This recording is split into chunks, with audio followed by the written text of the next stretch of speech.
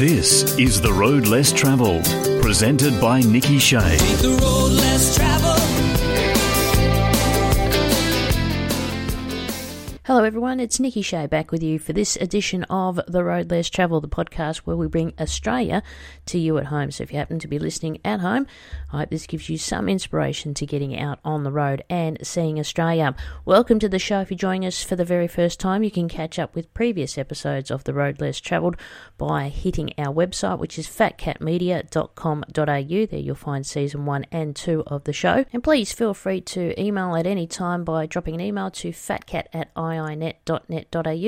You can follow the show on social media through Instagram and Facebook too, and you can interact with me by dropping me a SMS or give me a phone call on 042 752 8467. Love to grab your feedback. And also, I'd love to hear what you've been up to. If you've had adventures yourself or some recent travels or you've got an upcoming trip, please drop me a line and we'll get you on the air and we'll have a chat about that upcoming trip or what you've just done. Be great to hear from you. We love your interaction. We love your feedback. It helps us develop the series of the Road Less Travel podcast. This week, we are back in Western Australia due to popular demand. A lot of people have said, hey, you've spent so much time in WA. And this too is off the back of last week's show where we brought you some of the fantastic vibes and tourist attractions and things that you can see and do around Fremantle in Western Australia, which kind of leads us into continuing on that theme as far as WA is concerned. There's so many different trips that we know that you guys have done previously, and we know that we've got some upcoming as well. So we thought this week, in conjunction with our previous episode last week, we would discover a little bit more about, some would say, perhaps the forefather of Western Australia. His name was C.Y. O'Connor. He was an engineer. He came here to be the state engineer. Sir John Forrest went to New Zealand and headhunted him to do a number of projects that were required to make this place viable, given that they were in the beginnings of a huge gold rush.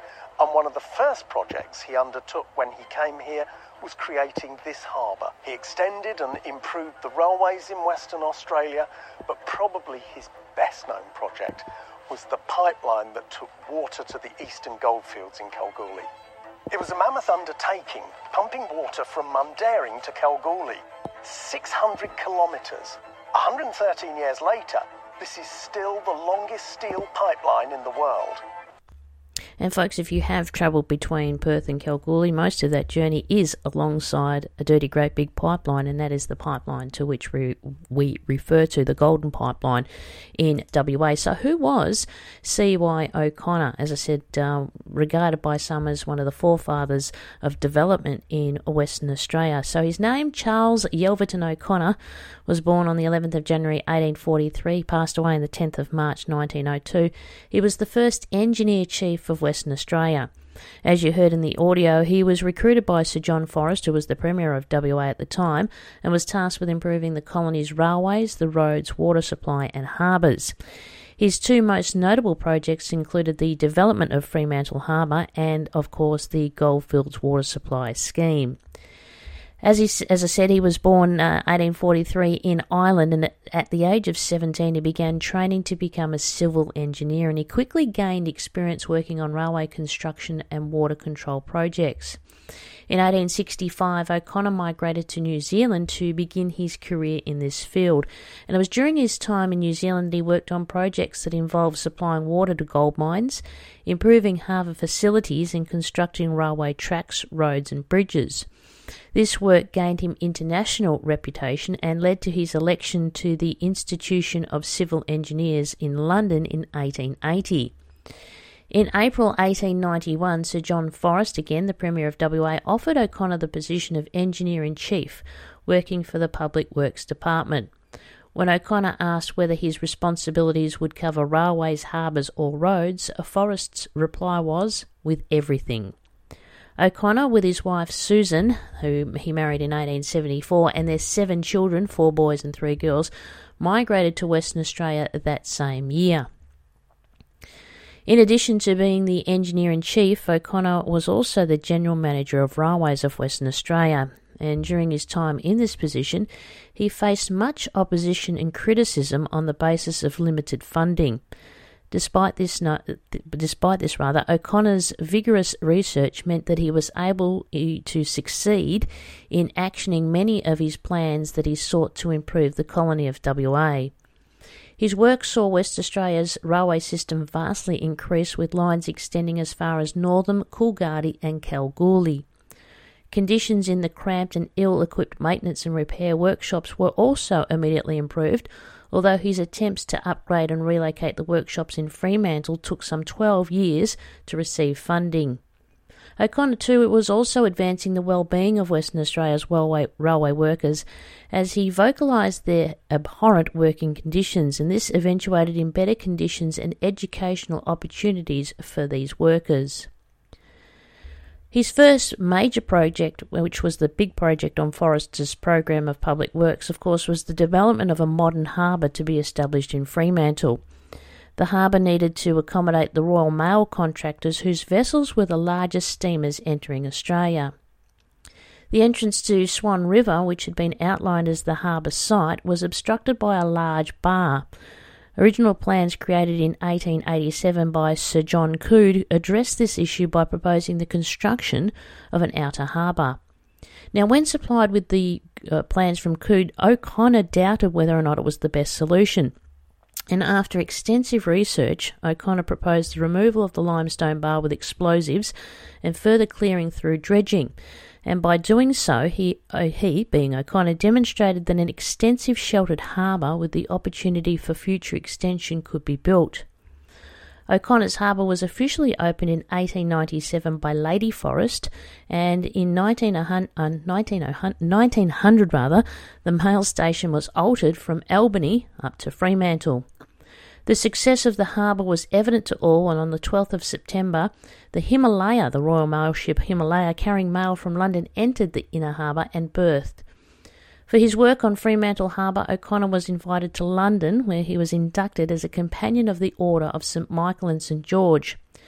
Now, according to local Aboriginal creation time, the Noongar people, the mouth of the Swan River is the place where a serpent creation being fought a crocodile spirit was used, and the crocodile's tail was used to separate fresh water from salt water. This tail was the rocky limestone bar that stretched across the mouth of the Swan River to form the estuary, and being shallow, it was a good crossing point for Aboriginal men.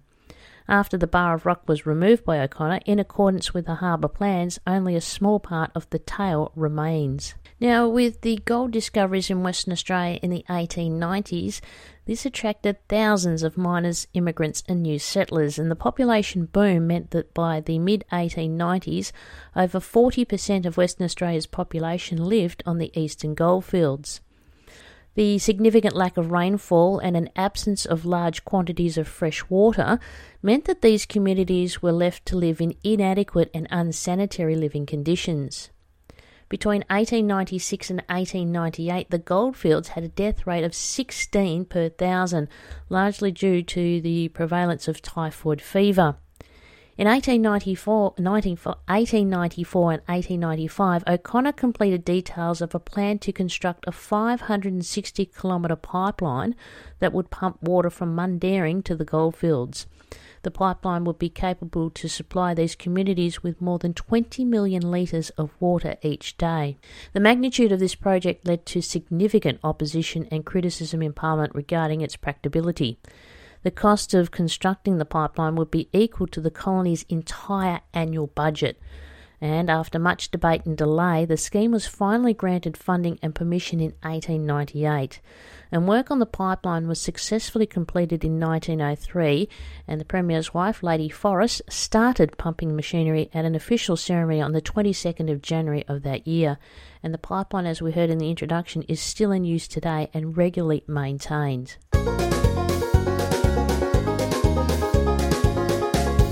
Now, the Goldfields Water Supply Scheme received a significant amount of unwarranted criticism, particularly from the media. It was absolutely cruel. The unrelenting criticism, the delays and the lack of funding and cooperation finally took its toll on O'Connor when he chose to take his own life on the 10th of March 1902. That morning he took his customary early morning horse ride past Fremantle Harbour, then to south onwards to Rob Jetty. Once there, he rode his horse into the sea and he shot himself.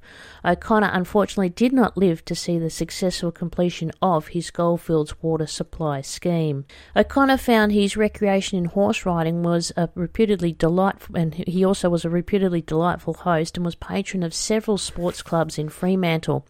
He was known as a compassionate man with an innate sense of justice. Pride in his work and devotion to his family characterised the man who achieved brilliant civil engineering feats and was, according to his private secretary, a genius and a man of extraordinary foresight. O'Connor's two most notable engineering projects in WA are commemorated with statues. One is in Fremantle, looking out over the harbour that he actually created, and a bust at Mundaring Weir, which commemorates a key part of the pipeline project. In 2009, the American Society of Civil Engineers named the Goldfields Pipeline an International Historic Civil Engineering Landmark. At the time of its opening, the project was the largest engineering undertaking of its time.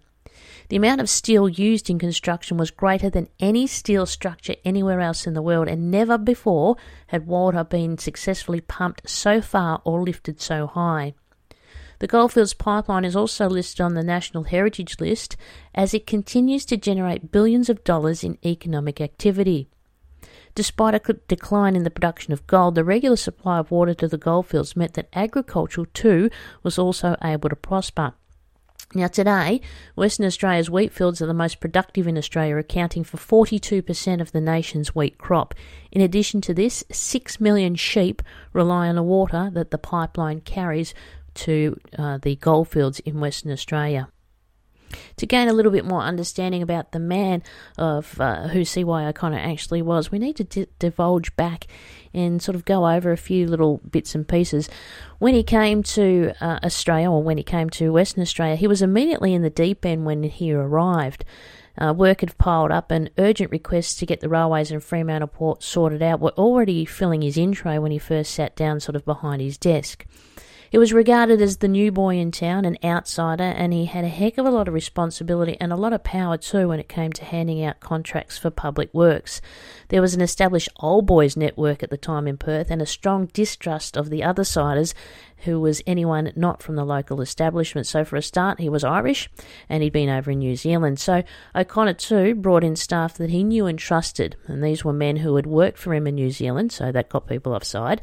His choices were made because these were men that he knew he could rely on, and there was simply no one in WA with the experience or the qualifications to fill the position. The Minister for Railways actually defended O'Connor's choice of staff and was to stand by the chief engineer for as long as he remained minister.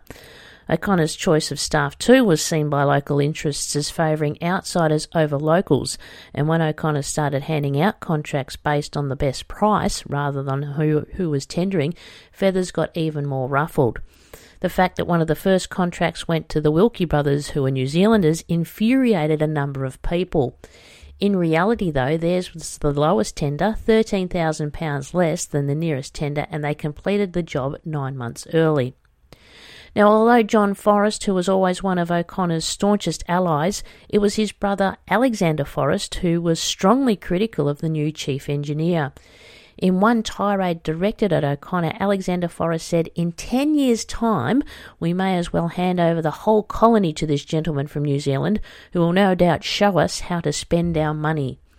Alexander Forrest went on to falsely claim, under parliamentary privilege, that O'Connor had been dismissed in New Zealand.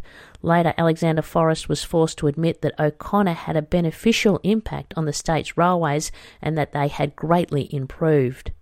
As we know, Fremantle Harbour was his first major undertaking, and it took 5 years to complete. The original proposal was for the harbour to be built from some distance south of the mouth of the Swan River at Owen Anchorage, but as we know, this was neither practical in the long term or even safe in the short term. Originally, even John Forrest favoured this location, but slowly his mind was changed as O'Connor presented the facts relating to the long-term viability of the harbour. Now, when the motion for Owen Anchorage was defeated in Parliament, John Forrest graciously accepted the advice from O'Connor and put his weight behind the project. During the Harbour project, there were more claims that O'Connor was filling positions with too many New Zealanders. When this was checked by the minister, there was found to only be 11 New Zealanders out of a workforce of 173. You're listening to the Road Less Travelled podcast with me, Nikki Shea. Now, history tells us that O'Connor first suggested the idea of a pipeline to the goldfields in 1895, but opposition was so strong that he took it until 1898 to get approval. Even when the project finally got underway, he was subjected to public ridicule, mostly by the press. Nothing has really changed there, and it was the unrelenting pressure that led to his suicide in 1902. It is now well known that the pipeline was completed the following year and the supply of fresh water guaranteed the survival not only of Kalgoorlie, but many other towns along the pipeline's route. O'Connor was not to know it at the time, but the dismissal of Venn by John Forrest in 1896, H. Whittle Venn was one of the ministers, this was the first gathering of clouds on his horizon. He had lost an important ally and would lose more before having to face the storms ahead alone. The scheme to build a pipeline 329 miles from Mundaring to Coolgardie was an astounding one. Mundaring sits just 340 feet above sea level, while Coolgardie is 1,400 feet above sea level, and water would have to be pumped uphill most of the way.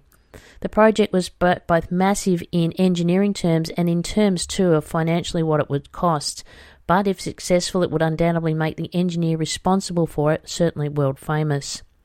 O'Connor was said to have been too keen to make a name for himself and was putting the state into debt to get the project accepted and make himself rich.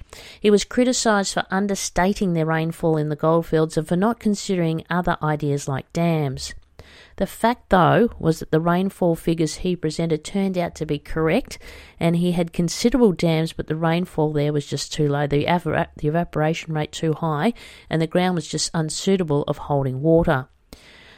O'Connor submitted plans for the water scheme to a panel of experts in London in 1897, where 3 British engineers commended the scheme as entirely practical.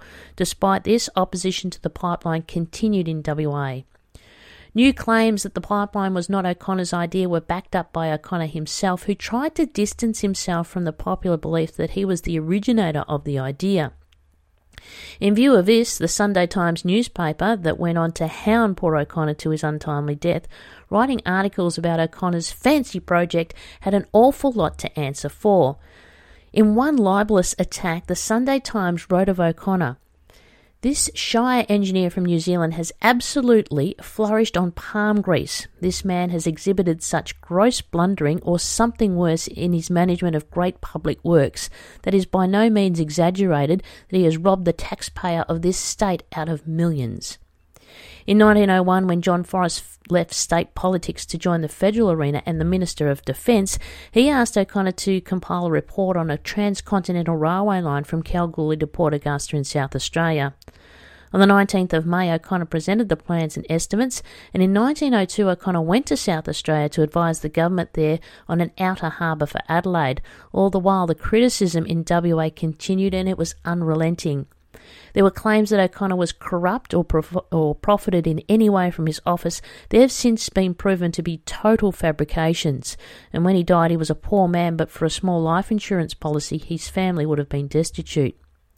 So with an incredible workload, heavy responsibility and continuing pressure from his critics, his mental health began to suffer, and this brilliant professional man who had achieved so much now began to question his own ability to complete the works. He had a difficult time doing simple sums. He would fall silent or switch topics during conversations and showed all the signs of falling into a deep depression. His allies, Venn and John Forrest, had moved on. Even his doctor, who may have been able to avert disaster, was away at the time. On the 8th of March 1902, a successful preliminary pumping test of 6 miles of the water main that ran over the most difficult part of the goldfields water route was carried out. There was a small leak which was found near Chidlow's well, and O'Connor had arranged to visit and inspect the pipe on the following Monday. But apparently the mounting pressure and lack of support had simply become too much for O'Connor to bear. Attacked at every turn and facing one inquiry after another, his spirit finally broke.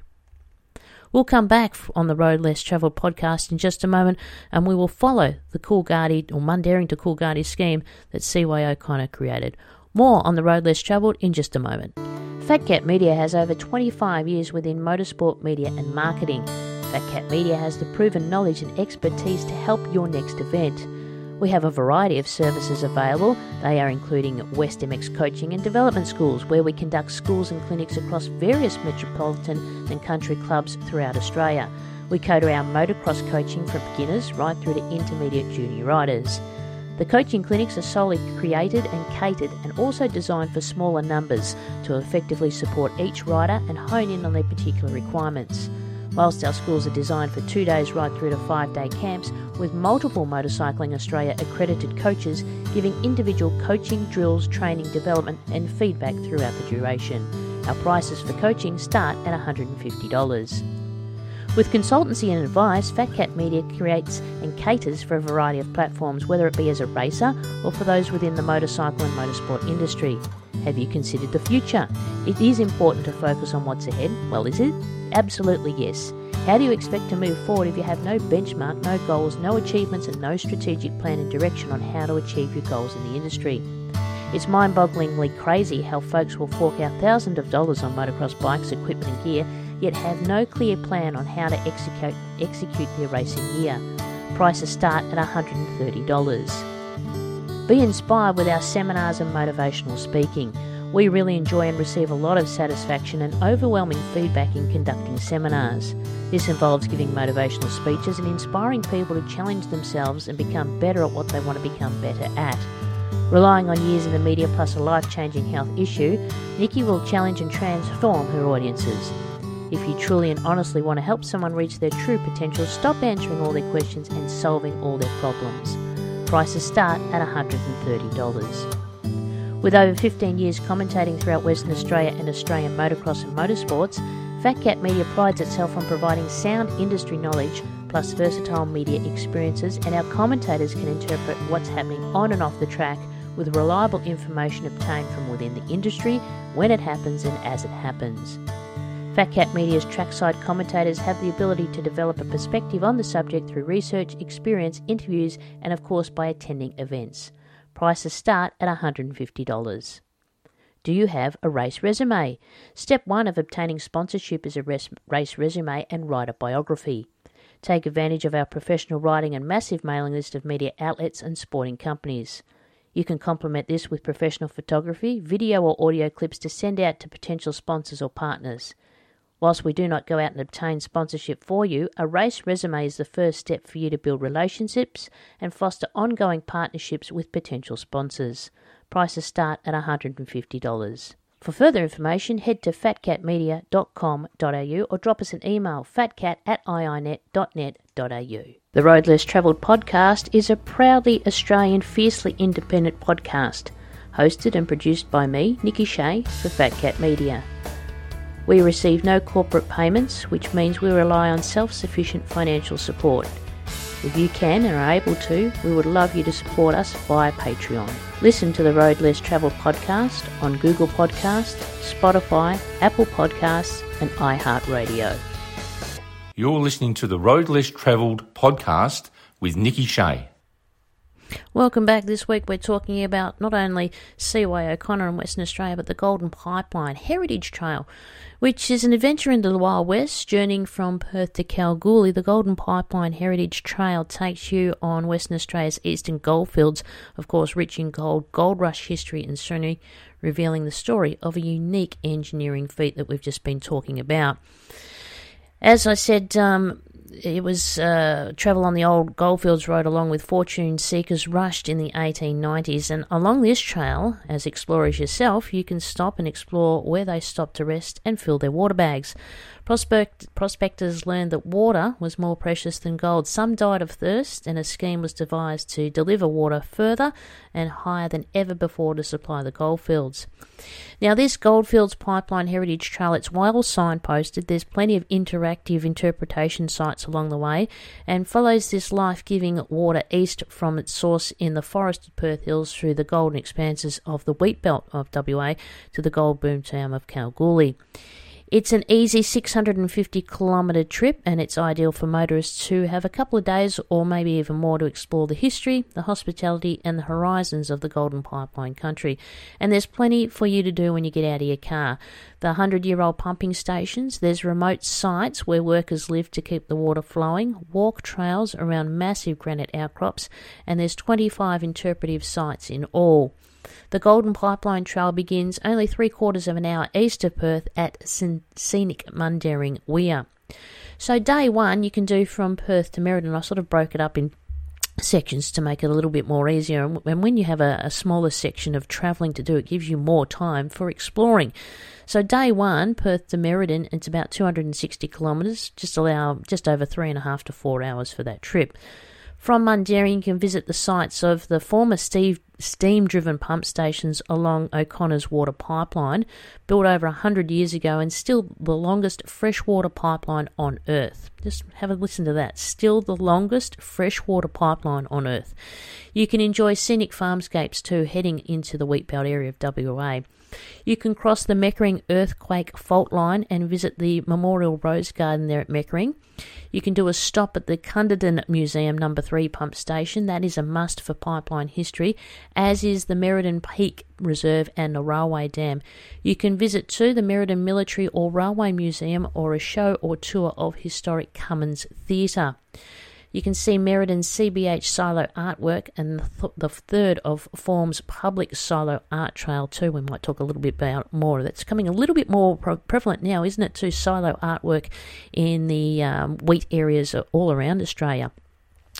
Day 2, Merredin to Kalgoorlie, 340 k's, and again just under 4 hours, 3.5 to 4 hour by car. You can head east, you head east across the rabbit-proof fence at Burracoppin, where you can visit the Hood Pen Museum at Westonia and the Yilgarn History Museum at Southern Cross, where gold was discovered in the late 1800s. There's a rock catchment and timber and iron aqueduct too at the Carolee Rock and Dam Storage, which was essential for the steam trains. You can also camp there too. Coolgardie's heritage buildings, there's wide streets and museums which really capture history and time. A few days in Kalgoorlie to spend taking in its gold mining history, magnificent architecture, local museums and attractions. And day 3 you can go do a big Yui. Day 3, Kalgoorlie back to Perth, 600 k's or 7 hours. I think it's about 8 hours with a return to Perth. Perhaps south to Norseman, where you can take the unsealed granite woodlands discovery trail through untouched temperate woodlands too, via Wave Rock and Hyden, or you can return along the Great Eastern Highway and take the Pioneers Pathway from Merredin to 2J. For more information on this, you can jump onto the website, which is goldenpipeline.com.au, and there's another ripping, I'll talk about that in just a moment, but make sure you enjoy a safe and well-planned journey. Take a look at the travel times and distances, road safety, and important travel tips too. And if you've got your own camping gear or caravan in tow, you can check out, there's plenty of caravan parks and camping sites available too in this particular area. If you're taking the Golden Pipeline Heritage Trail to Kalgoorlie, why not spend a few days whilst you're there exploring the Golden Quest Discovery Trail, which we've talked about in previous episodes of the Road Less Travelled too. But there is a fantastic website called goldenpipeline.com.au, and it takes you through, you can download, I've just jumped on there quickly now while I'm talking to you, you can jump on and you can find out the scheme, how it works, the people behind it, the water and land, your own particular journey, and you can get involved with the National Trust, because the National Trust actually is in control, but they head up the Golden Pipeline, and driving through the forested hills that surround Mundaring Weir, which is number 1. It's really easy to imagine conditions at the other end of the Heritage Trail on the flat, waterless plains of the eastern goldfields, and it's easy too to forget that the crucial role that water played in this early development of settlement and the agriculture as the country started to really open up the classic wheat belt country with large open vistas and gentle rolling hills. And as always, driving through not only just the Golden Pipeline country, but other areas, of course, takes you to various isolated areas. They may or may not be phone signal. Make sure you plan ahead to ensure your experience is safe and enjoyable. And, of course, make sure that your vehicle is well aware of the different terrain that you may take, because some roads are unsealed. Now, sites associated with the scheme are easily put a sentence together. Access, Nikki, thank you, from Great Eastern Highway. The highway grew from a track cut through the bush by prospectors rushing to find gold in Coolgardie and later Kalgoorlie. The railway line followed the route of the track, and the pipelines in turn largely followed the railway line. Where a site is distanced from Great Eastern Highway and or on a unsealed road, this is actually noted, so there's plenty of signs. Make sure you take your time. Did you know a drop of water that leaves Mundaring Weir, the source of supply for the parched goldfields, can take 1 to 2 weeks to reach its destination? Now, while you might not be able to spend as long as your journey, give yourself plenty of time to explore the country and, as I mentioned earlier, the pipeline history. A range of accommodation is available at the various towns. Make sure you follow the signs. You can see the signs featuring the Golden Pipeline logo. That directs you to the sites associated with this water supply scheme, and these such sites as the original pumping stations. Sites have 2 information signs explaining the significance, and some have self-guided walk trails signposted by steel posts with directional arrows. And why not ask the locals? You can ask the locals about the attractions at the town you pass through. Some have dedicated visitors centres that you can pop into, or into the local shire offices. They also recommend areas that may increase your understanding of the dire need for a reliable source of water. Hunts, wells and dams, for example, constructed in the mid-1860s, these were a lifeline for prospectors who cycled, walked or rode from one to the next. Or you might be directed to a granite outcrop harvested for water prior to the pipeline being built, such as at Calabarin or Merredin, and Mundaring too has Lake Leschenaulta, built for steam trains. So there's so many different little things that you'll hear regarding the Golden Pipeline Heritage Trail, and that is between Mundaring and Kalgoorlie, or if you want to do it from Kalgoorlie back to Mundaring.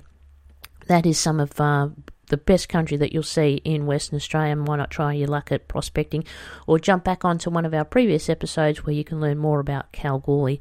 And I hope that this week, giving you a little bit of an outlook on what life was like in the 1890s, and in particular to the Chief Engineer of Western Australia in Seaway O'Connor. As I said in the introduction, many see him as the forefather of development in Western Australia, and just a significant contribution that he made to the state of WA with the Fremantle Harbour, the railway system in Western Australia, other little bits and pieces that he did too, but the major one that unfortunately he didn't live to see was the transportation of water from Mundaring to Kalgoorlie. That wraps up this edition of the Road Less Travel podcast. Trust that you've enjoyed it, and I really hope to hear back from you on some of your adventures that you've been up to, and I hope too to catch you somewhere out there on the road. My name's Nikki Shea. Talk to you next week. Thanks for listening. Bye for now. Take the road less traveled. Thanks for listening. The Road Less Travelled is presented by Nikki Shea and produced by Fat Cat Media.